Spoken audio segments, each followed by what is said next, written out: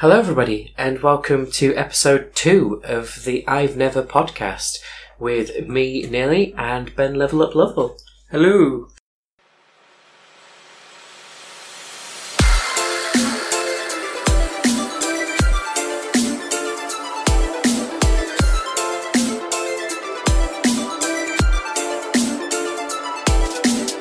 So we are doing this podcast to basically make it so that I watch films and Ben plays more games. Yep. So as we said, we were going to go for a full Stephen King episode, but then I watched The Shining, and this episode is basically now just going to be about The Shining because we found so much, not just about the film and how much I did actually really enjoy watching it, but also just everything around the film. Ben's found some crazy theories that they watched a documentary about. Oh dear God! But we will get to that particular thing as well. So that was Room 237. I think you ended up watching. Yeah, that was 2 hours of interesting. But anyway, the film. You said you liked it. So you finally watched it. Finally watched it. So, The Shining, one of the archetypal horror films, funnily enough, wasn't very well received when it first came out. No, critics hated it. Stephen King still to this day hates it. Yeah, it also was nominated for a Golden Raspberry Award. Yep. Which was basically for the worst film of the year. So it's okay, there is hope for Catwoman yet.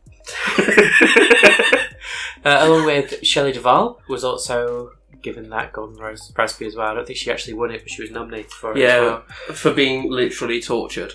Yeah, so we'll get into that, but the film itself, the score of that film, because you don't actually hear much of it come through, a lot of the time. So most of it's kind of in the beginning or any time that the character Jack is in the film. But before we get onto that, let's talk about the plot of The Shining. Yeah, so obviously it's fresh in your mind. Mm-hmm. Tell us what you thought of the story, Jack and Danny. So I've never read the book, but I know that it doesn't really follow the book. I know that the book is meant to be about an alcoholic writer who goes away to a hotel and then ends up going insane, basically. But this one is more... It seems to be very, very similar, but just isn't written in the way that Stephen King originally wrote it. So what happens is there's a period over the winter in the Overlook Hotel where they need a caretaker or a janitor to be able to look after the place and make sure that it doesn't freeze over. So they hire Jack Torrance, the main character, who takes the entire family with them, which is Wendy and Danny, their little son. As they're going there, they kind of notice some weird things going on with Danny anyway, the little kid, because he has a little friend that he speaks to, which he uses his finger to basically show that that's happening. I love the gesture. Yeah, we need to get some sort of animation on there for that. Yeah. And when they get there, Scatman Crothers, when I first saw his name in the credits, not knowing who he was, I was like very quickly thrown out of what was going on because I had to go and check who Scatman Crothers was. But I'll get to Scatman Crothers was because unfortunately he did pass away as well not long after filming. They find him, he's the head chef at Dick Halloran, and he seems to have psychic powers, which he calls The Shining. And he explains that he had this psychic power with his mother that they could speak using their minds, and Danny seems to have this power as well. Before they get to the hotel, they're all told about something that happens with the old janitor who basically went insane, murdered his family, chopped them up into bits. And basically it's kind of playing out to us, even from the start, that this is probably what's going to happen to the family. A lot of foreshadowing. A lot of foreshadowing all throughout the start of the film. And then, basically ghosts slowly drive Jack insane, and then he attempts to murder his family, only to end up dying in the frost. Those cheerful films, just get us through the winter. It's as a story, it's very, very simple. Yep. The way that it's filmed is brilliant. The cinematography in The Shining is it's a masterclass. I can't even think. Just the level of detail that Kubrick went through, because it is a Stanley Kubrick film. Yeah. Who was known for his very, very particular nature, I'll put it that way. Yeah, he was quite synonymous with his way of doing things, and I'll be honest, I think it's quite obvious that if he were doing films nowadays, they wouldn't get made. No. It would not be in a very different culture that we're in now. I've got to say, as much as I love The Shining, though, I'm going to say an awkward thing, but I don't think it's my favourite film he's ever done. Kubrick. Yeah. What's your favourite film? Kubrick? Clockwork Orange. I have to agree. Yeah. Because I have seen Clockwork Orange. Oh, thank God for I that. have seen I was Clockwork waiting for you Orange. to say you hadn't seen it, and I was going to get angry. I was tensing. No, I have seen Clockwork Orange, and I have to agree that it is a masterpiece of film. Yeah. Because with a very, very violent nature. Yeah, I think that as much as it doesn't stick to the story too much as Stephen King would have liked it to, I think that with Clockwork Orange, you could tell that he had his freedom from start to finish. Yeah. But that Kubrick is one of those very... Whenever you see one of his films, it gives you a lot to think about, and you need to watch it more than once to fully appreciate it. Definitely. So, with The Shining, there's very, very interesting things that kind of came through. It's very unsettling music, and they kind of used a method of how to pluck violins to make sure that every single time the music was coming on, it was an unsettling moment. But then throughout the rest of the film, it's just silence. And the only thing that you can hear is just the noises of the people that are there moving around, so just the family. Which brings back this really kind of eerie just knowledge that there's nobody else in this hotel. Yeah, I think it plays on your subconscious as well, because when you watch a film, doesn't matter how... I mean, it's not so much now as much as well, but like films were, back in the past, particularly in this era, defined by their music. Yeah. I mean, there was the soundtracks that stick with you for years, and you're hearing like, oh, that's the Star Wars theme, that's Jaws, that's Jurassic Park, the list goes on. But so in your subconscious, you're expecting the music. I think you're expecting those overtones of sound, and to play on silence and the volume and the value of silence, I think is huge and very underused nowadays. In terms of sound engineering, it's absolutely great. There's only one film that I can think of recently that's comparative, and that's Joker. I knew you were saying because that. Joker I knew has you that sound. I mean, we wouldn't have known Yeah. because when we went to go and see it in the cinema, there was like a hand dryer playing the entire time. But we had to. I have saw a it again, so that's had fine. to have a second viewing of it just to make sure. But yeah, the silence in the Joker as well, which I know we've both seen, but we're going to do an episode on because we have to do an episode on the Joker. I'm so fine with that. Yeah, so If you're listening and you've not seen Joker, please tell us so we can yell at you, and then we'll feel like we've completed the episode. yeah, we'll get somebody in. We'll get a guest in just for that episode. If they haven't seen it, we'll yell at them, make them see it, and then realise why they should have seen it. Yeah. So I hope. one of the scenes that really comes to mind that plays with sound really, really well is the scene just before the infamous twin scene. With Danny just rolling around the hotel, just on his bike. Yep. And all you can hear is just the sound, the really loud sound of his plastic wheels going across it, and then it just muting every single time that they go onto a carpet. And if it was a modern film, you'd find something just weird and supernatural happening in the background every single time that A happens. bit CGI. A bit CGI, but just because it's the 80s and it wasn't there, it's just so pure. You kind of get it. Just because for some reason that just horrifies me more. Yeah, I think the thing is, it's called the uncanny valley. Like with films, is with CGI is a part of your brain, unless the CGI is phenomenal. Like Logan's a really good example of when you just can't tell what's CGI and what isn't. Your brain says that's not real and it disconnects. But when you see something that's genuinely unnerving or scary, and it's done with realistic as possible without the computer innovations on it, it plays on you all because you're immersed, you believe it's real, and without the sounds to remind you there's a soundtrack to it, that plays more as well. And I think it's a very well-structured and very intelligent art form that is lost, I think, in modern films, to be honest. Yeah, because when you're a filmmaker today and you've got such a big budget to be able to play with, you kind of think, well, I want to make the visuals as spectacular as possible. But production companies expect it, I think, as well. Yeah, but you don't really think, because everything can be green screened in, there's not a lot of films these days that will use a physical set. No. It will literally just be an actor in a green room trying to basically act around them, which, to be honest with you, for me, makes some of the actors that we've got today completely phenomenal, because they have to work around just this thing. But you can just tell that you've got some award-winning acting happening in this film as well, in The Shining. And the reason why is how many takes it took to do every single thing. Absolutely. I mean, I think they said for The scene on the stairs, when Wendy's cat's just screaming. They've had her screaming and crying in, I think it was 147 takes? 127. 120. Oh, I was 127. I got two of the numbers right. But, And yeah. that actually holds the record for still holds the record against Yeah. the record for the most takes of a film. Yeah. That has spoken word in it. And the way that, and the thing is what adds to it more is the way that Shelley Duvall, isn't it? Yeah. She was treated by Kubrick, because he briefed the entire cast to never sympathise with her, never understand, never comfort her, never console her. And to the point where she physically ran out of tears, so had to keep bottles of water on her so she was hydrated enough to cry. Yeah. I mean, it's just torture. Yeah. Like, pure psychological torture. I mean, Scatman Crothers broke down and cried because, do you know the scene where literally all that happens is there is a camera just pointed at Scatman Crothers' face, it just zooms in very, very slowly, and yeah, there's just a high-pitched tone in the background. Yeah. So they filmed that more than 60 times. Yeah. And he was 70 years old at the time, and he just couldn't handle what was going on.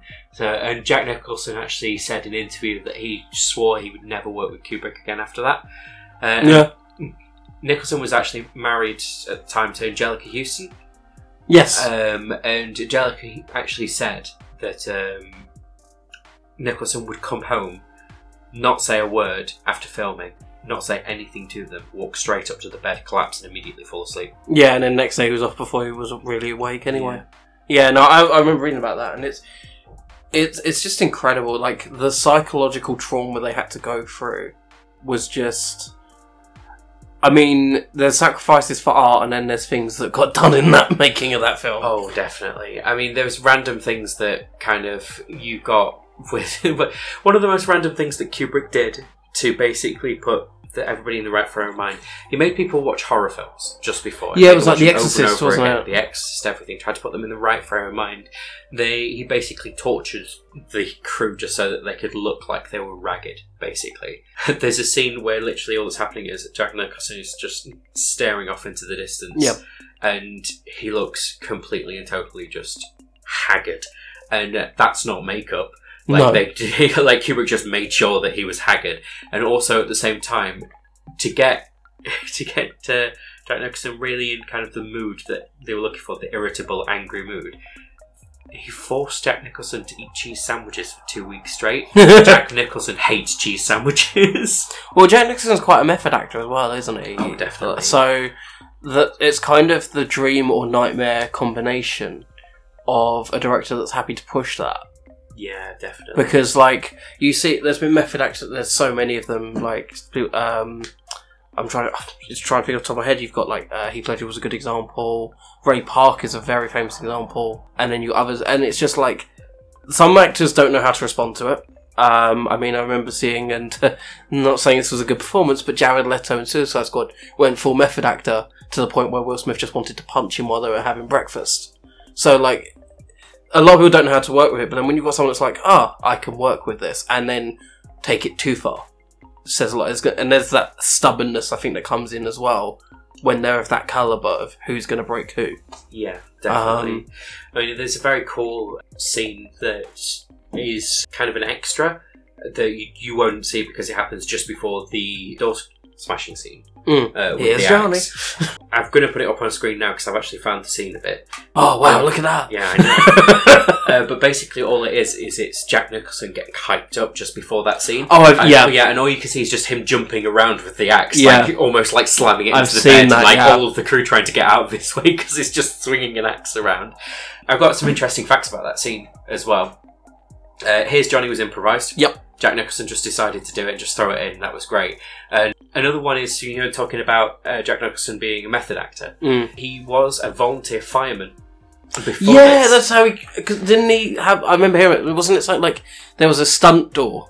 But he was so good with the axe that they had to then just build a more reinforced door because he was just taking it down too quickly. They decided that they were going to use prop doors. Yeah. And he was basically just going straight through them too quickly. So they had to go and buy real doors. Like real fake doors. They had to go and get real fake doors. Oh my god. So it took a over 60 doors is what the legend is. It's been said in interview. Don't know whether that was true, but over 60 doors Jack Nicholson put himself through. Some say the firewood's still there. Oh, well, even more interesting about fire, I've got right, just to go off of that, actually. I don't know if you ever knew this, but the studio that they actually filmed all of the interior scenes in, the studio burnt down. And the reason why it burnt down was because of all of the daylight lamps that they were using in The Shining. So for any daylight that would be coming in through windows. And basically the entire place turned down. So the set doesn't exist anymore. Which made things very, very interesting, because they then had to completely and totally rebuild it using the footage that they had from The Shining for Dr. Sleep. Which is the new film, which is meant to be a so I'm sequel. Speculating and I'm wondering, and I could be completely wrong here, but I'm wondering if they kept the set from Ready Player One. Very possible. Because that is a perfect remake. I remember reading up that they did completely and totally remake it, but I would have to check. Because the hotel's still there. Of course, and the hotel with I believe that it was actually the elevator that they did actually film that was in there. And there's no 237, it was 217 they filmed in. Yeah, 217 was it's the other way around. 217 was in the book, but basically the hotel that it was in basically said, please don't film it in room 217, because we actually have room 217, and we don't know whether this film's going to do any well, but we know that people are going to think 217's haunted, so please don't film it in 217. So they changed it to 237, which just though that's a completely small change, just affected the pop culture of the film completely and totally, and how many times you see 237 just come out through everything. It's like Pixar's is it 113? They have appears everywhere as well. They have caliber. And Pixar actually do have a big complete obsession with it. I will get into all of the different things that you find within other films, parodies and things like that, as we go through. Interesting things that we've got. So I've gathered some interesting facts. Yes. Some fun facts. I believe you've got some fun facts as well. Yes, so from the documentary 237, I have some fun facts, some interesting opinions, and a few theories. Yeah, oh dear God, conspiracy theories. Do I? So, Stephen King, as we know, didn't like The Shining. Yep. He approved of the screenplay for a miniseries. He does cameo in the film, though. He does cameo in the film, yes. He's cameos in the film. He's in the ballroom scene. I believe it's the conductor. Conductor or the barman? No, it's the conductor. The conductor, yeah. So, when they filmed this miniseries, which is basically 4 hours long, it's on Amazon Prime, you can go and watch it if you want to.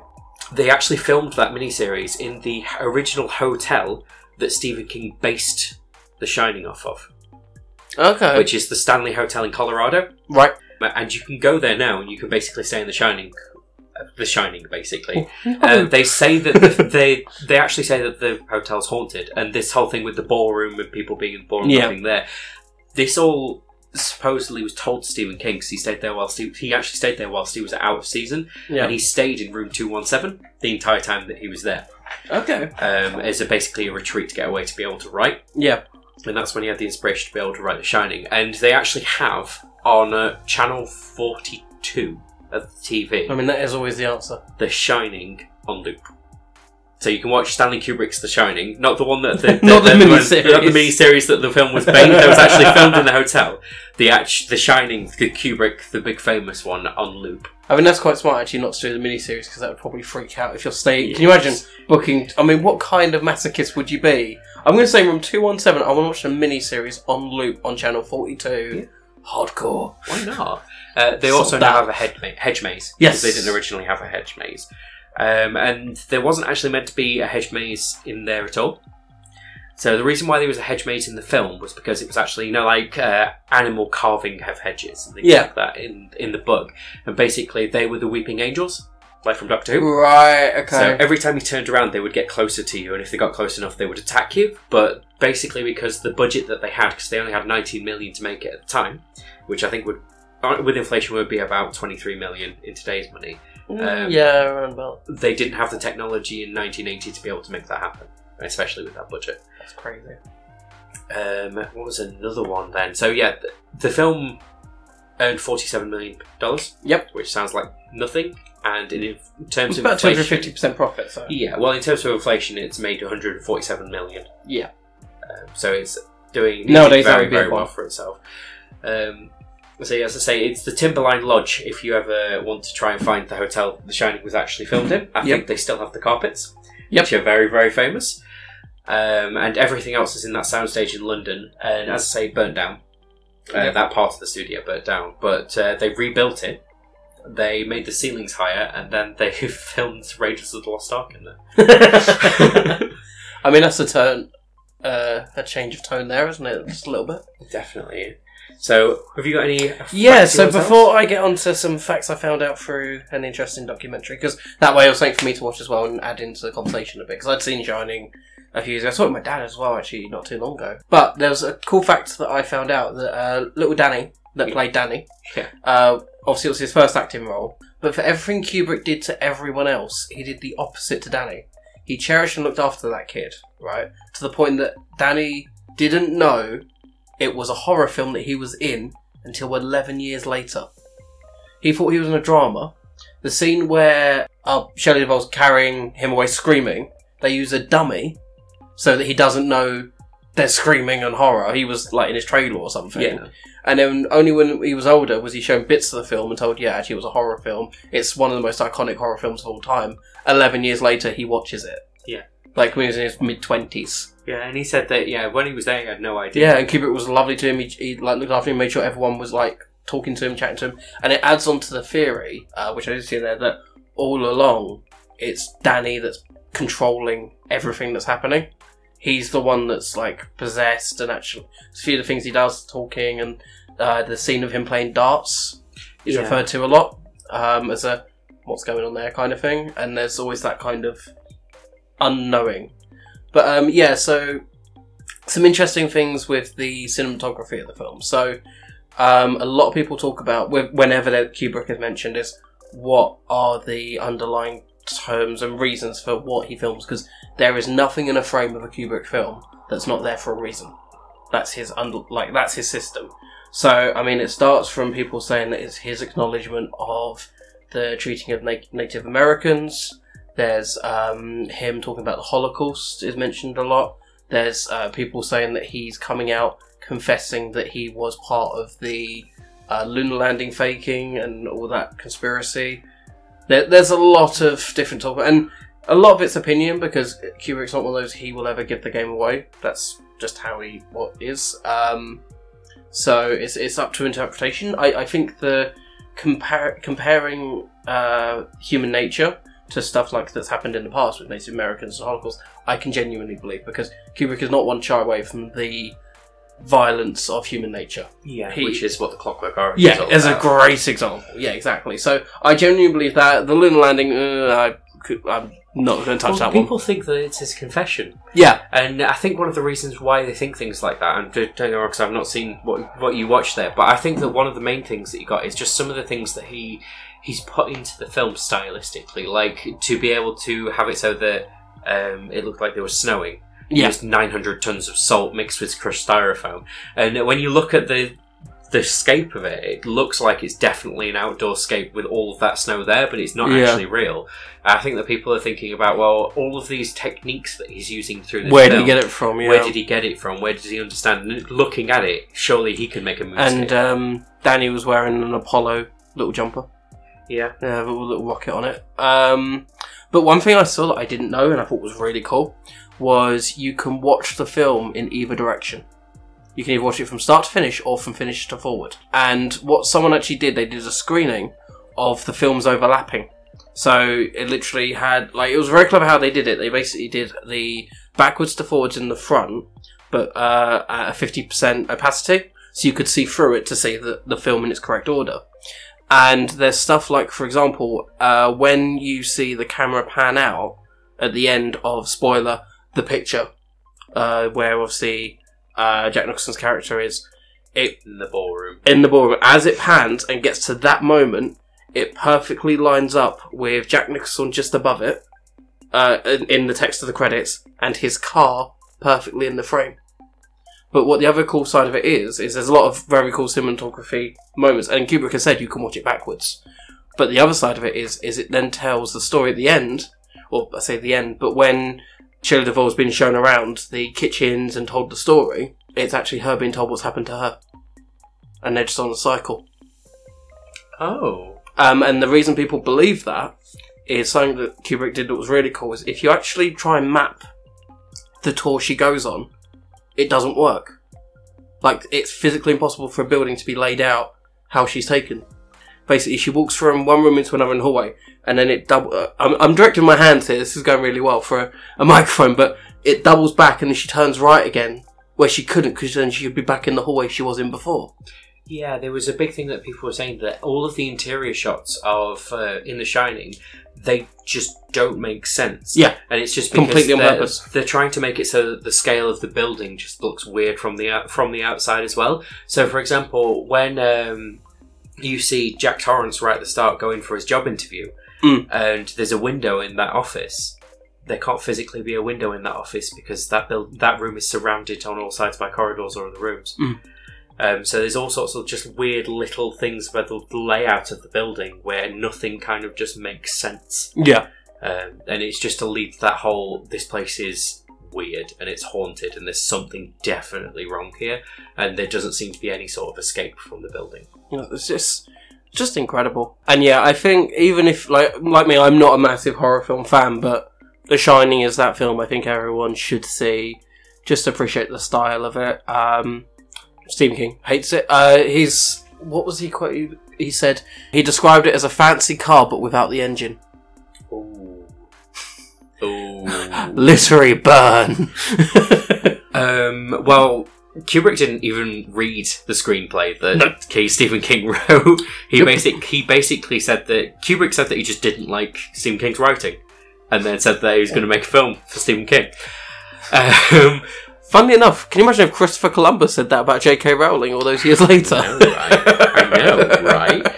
So, other cool things that kind of go throughout the film that you might not notice is that this colour red is in every single scene. So, you just got that weird flash of red throughout. Also, just because of that, so the MPAA, you know, the people that deal with the Film Association in America.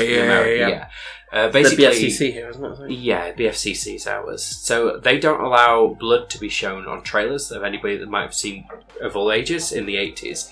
So I was going to say, nowadays that's changed. Yeah. So laughs in Deadpool. Kubrick just persuaded them all that the blood was rusty water, and they just believed him. And they just got it straight on the TV. So yeah, that's incredible. The film is just absolutely amazing.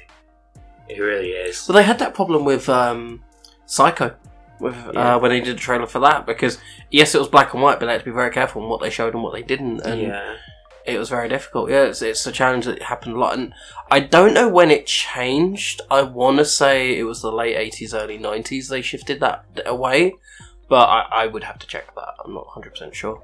Yeah, we can check on that. But as you were saying about Danny earlier as well, not knowing that he was in a horror. Yeah, bless him. Bless him, he's older than me, but we ignore that. Well, he isn't in the film, so we'll just take it. Yeah, we go. Yeah, we're just time travellers just peering into the past, that's all it is. Just is that what movies are? God, get philosophical here. It's too late for that. So, yeah, as you say, Danny isn't... Danny didn't know that he was in a horror, which actually meant that in, I think it's 2007 or something, and I'll make a link in the description. But and hit that subscribe button when you find it. Yeah, please do. And hit that bell. I'll put a link in the description of a trailer that somebody made, which was basically the happy version of The Shining. Oh, is that like the horror Home Alone that was made? A little bit, yeah. I love those. Basically what it is it takes it all as a thing where Danny's looking for a dad. And they go, they go to this hotel, and basically they just dubbed in this one bit just to make it so that it all tied together. There's upbeat music. It's got all of like the wacky bits. It's got the normal bits of the film. They just made this really nice, happy trailer, and they've just put in halfway through it, "I'm your new foster father." Oh god, that's amazing! It's really, really cool. It's in the description. Please do watch it because I will check that after this. And then I'm going to comment what I thought of it in the comments below. Yes, definitely. I got this. So I've learned this YouTube. You've learned the YouTube. Yeah. You definitely learned the YouTube from every YouTuber I've ever seen.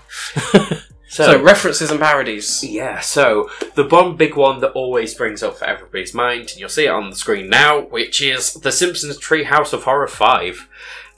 My number one spot, to be honest with you, for parodies that came out of it, which is where Homer takes his family to look after a hotel. That basically looks like, and he just looks like Jack Torrance in the film. Basically, that's when he goes teetotal by force. He goes teetotal by force. He finds out there's no TV and no beer at the retreat, Yeah. So he writes all over the walls, "No TV and no beer make Homer go crazy," which is, although that's a bit different to the way that Kubrick does it. I think that it probably would have been a bit more scary for me if it was literally written across every single wall as well. I think that scene. It's normally what Bart does. Yeah, but it's just a masterpiece of parody, and it's not very long. But do watch it if you can. As I say, it's Treehouse of Horror 5. Just on this point before, just a quick segue, which is my thing apparently. The typing of All Work No Play was written in every language for the release. Yes, and it was written in different ways as well, because Kubrick realised that it wouldn't have the same impact in different languages if they look at that, even if they re-recorded the audio. Oh, have you got it here? I do actually have what each one was. Oh! It was All Work and No Play Makes Jack a Dull Boy was English. In German, it was Don't Put Off Till Tomorrow What You Can Do Today.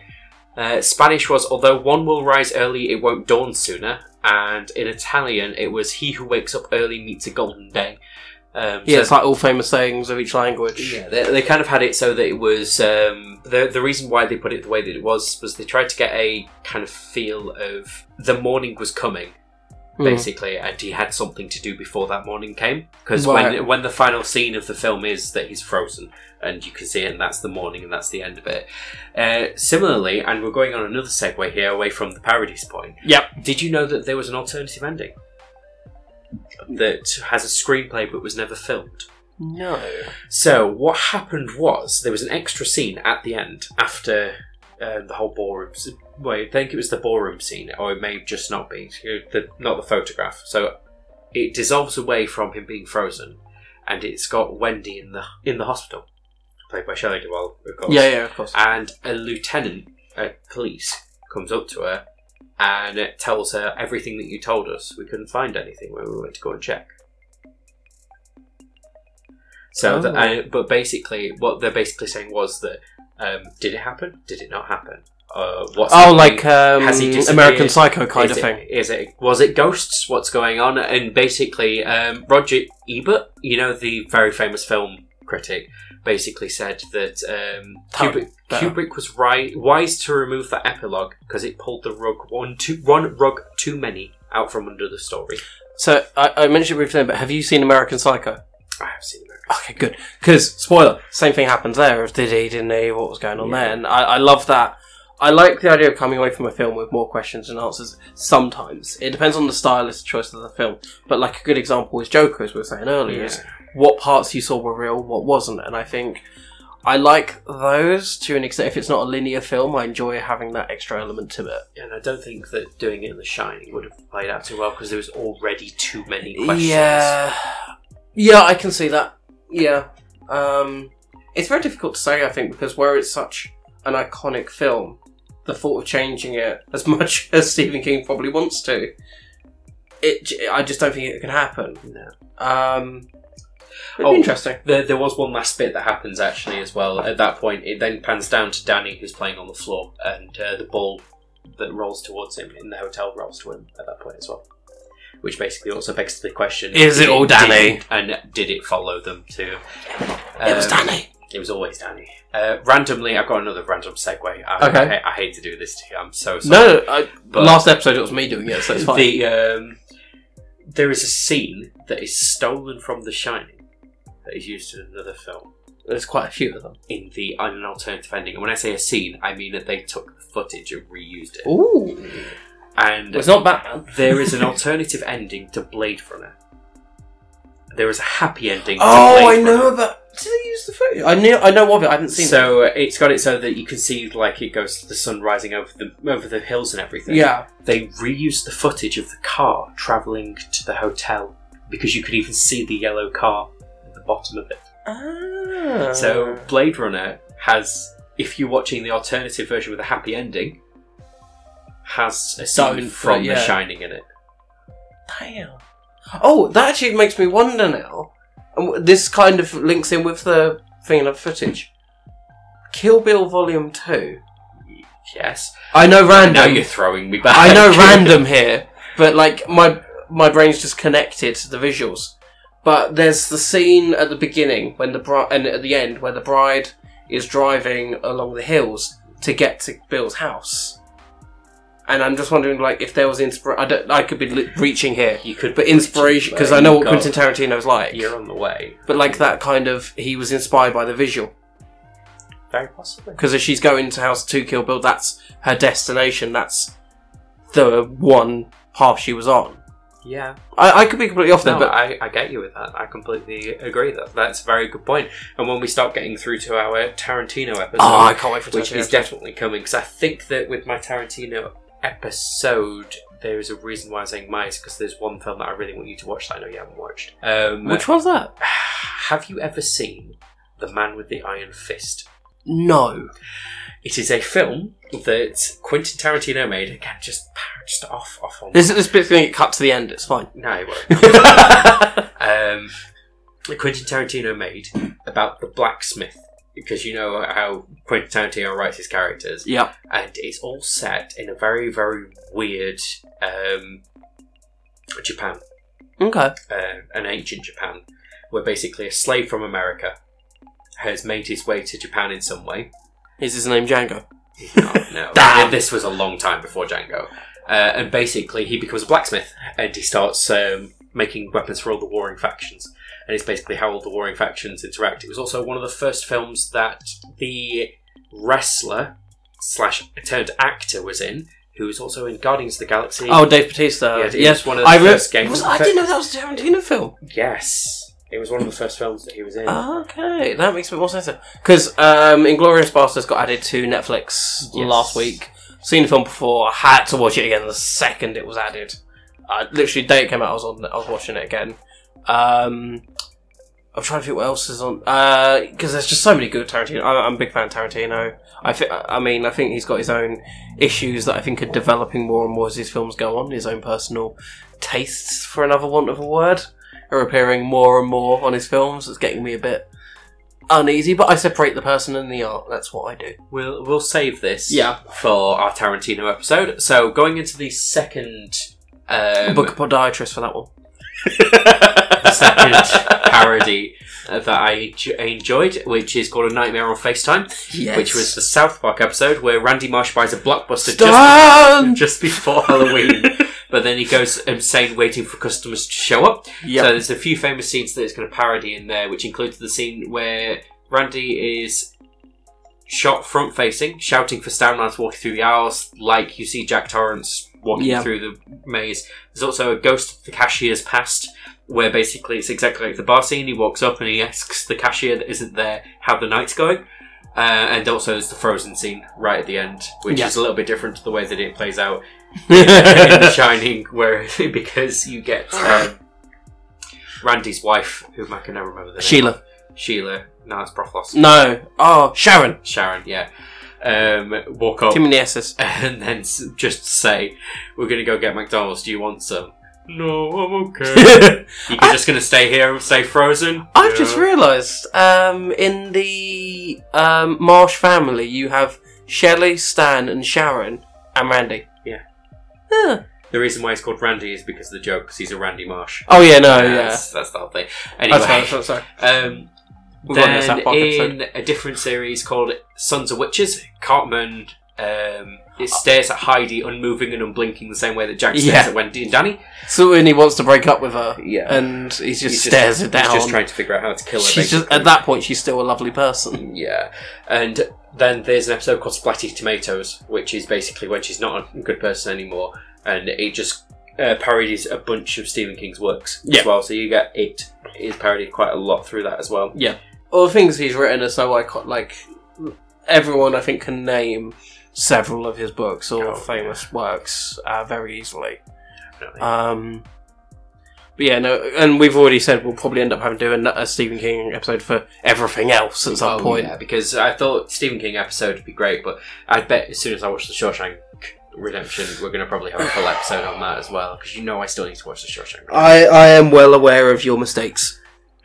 So, the one last big thing, I mean, there's a short one what I kind of wanted to talk about where there's things in games like in Mortal Kombat and one of the new ones, Johnny Cage tears through somebody's chest and says, "Here's Johnny." I watched all the fatalities and I was like, that's amazing. There's also a full IKEA advert where there's a kid called Danny recreating a loud tricycle scene going throughout to a IKEA. Is that one of those banned adverts I think I've seen? I think it may have been banned. It was very, very good though. I actually enjoyed the advert. Did it make you want to buy a cabinet? It made you... Definitely, yeah. Why not? It's a haunted cabinet. It's cabinet 237. And talking of 237 and all the references that you get at 237. Yeah, we touched about this earlier, didn't we? Yeah, so Pixar. There is They a don't few care. directors in Pixar who are obsessed with The Shining, including the director of Toy Story 3, who I don't have the name of here. It was Lee Unkrich, yeah. Leo And Toy Story 3, I'm sorry, should have been the ending. Toy Story 3, is that the daycare It's one? daycare one, and then 4 is the fairground one. So 4's good. I didn't hate 4, but the ending of 3 was more satisfactory for me. Yeah, I'll give you that. So, moving on. Yeah. So back to horror. Yeah, so the director of Toy Story 3 is a massive, massive fan of The Shining. So in the first Toy Story, Sid's house, the carpet is the same as the carpet in The Shining. Yep. The other references that you got is in Toy Story 3, where the license plate of the garbage truck is RM237 for room 237. Woody IM's another toy who's online called... Was the garbage truck, was that the one that Sid worked on? Yeah. Yes. Which links together as well, because Yep. obviously he had that. And I just had then to throw that in there. there's another toy that Woody's IMing called Velocity-Star 237. The model number of the security camera in Sunnyside Daycare is the Overlook R237. The intercom in the security system in the daycare is the exact model of the one that Wendy Torrance uses in the film The Shining. Oh my god. And next to it's a tissue box with the carpet pattern on it. And outside of Toy Story and other Pixar, we've got in Finding Nemo, you get the Here's Brucey whole thing. In Coco, this one is so obscure. I've not seen Coco. If the director didn't... Oh, have you not seen Coco? Coco's the only Pixar film I haven't seen. We're picking that up. That's going to be an episode, because that's one of my favourite When we do a films. Pixar episode, so Oh, definitely. So, in Coco, there's a dog called Dante the dog. Okay? And he's a street dog. Right? And the first scene that it comes in, the dog's asleep on the ground, and then it suddenly wakes up and it goes off, basically, to go meet Coco. And in the background of this scene, there is an axe stuck in a tree stump. Okay? And next to it is a red metal storage drum. Okay? And the director confirmed completely that he put it there on purpose, right next to each other, because the axe is an exact model of the axe that is used in The Shining, and the red metal storage drum is a red drum. Oh, Red which, rum. funnily enough, Red rum! Stephen King didn't realise Red Rum was Murder Backwards until after he wrote it. The whole Red Rum, Yeah. Stephen King didn't realise that until after he'd written it. That's what it was backwards.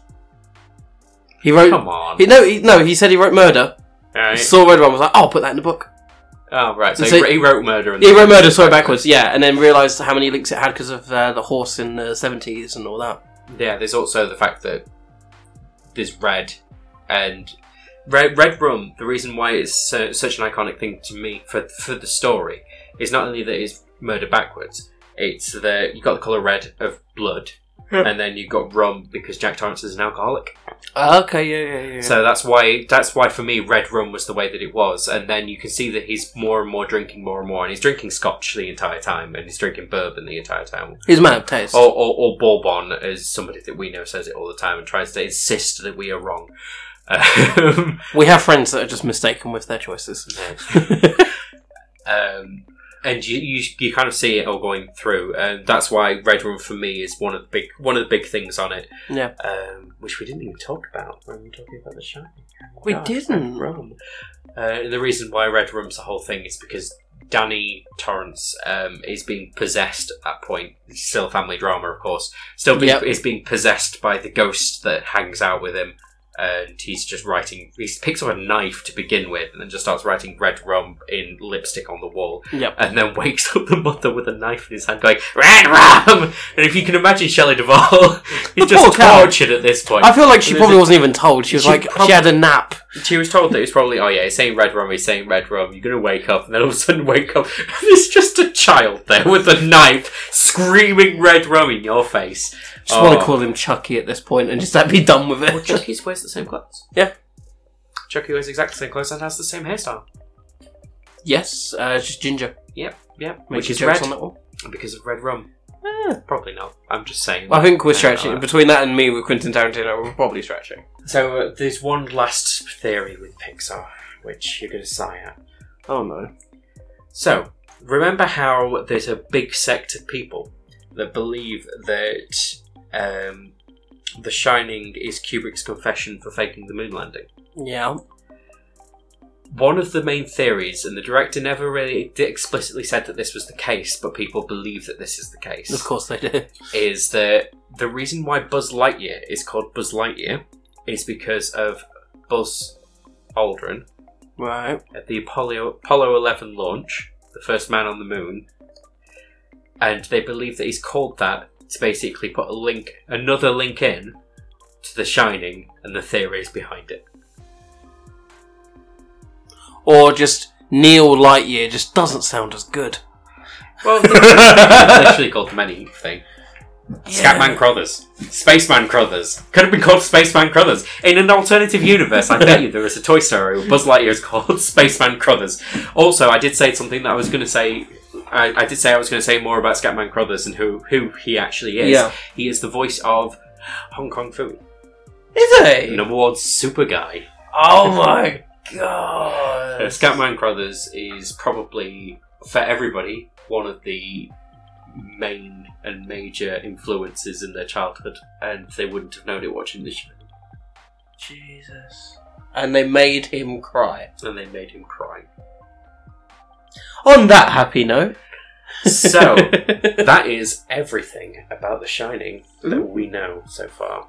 Probably other little factoids that we've missed out. And of course, if you know anything about The Shining that we didn't cover in here, you can comment down below. And we'll be sure to acknowledge your comment by not mentioning it in our next video, but then just talking about it outside of that and just be like, look, people are commenting! We will notice, acknowledge and love you. We will notice and acknowledge you. I'm not sure about love. I don't know you just yet. But I love all, so, I have to. But on the way down to commenting, make sure as you're scrolling, you hit that like button, you click subscribe, and you hit that bell. Hit that bell notification button to know whenever we upload. At the moment, we're looking at trying to make sure that this is weekly or bi-weekly at the latest. The next one is more than likely going to be a film. Did you just laugh because I said the word bye?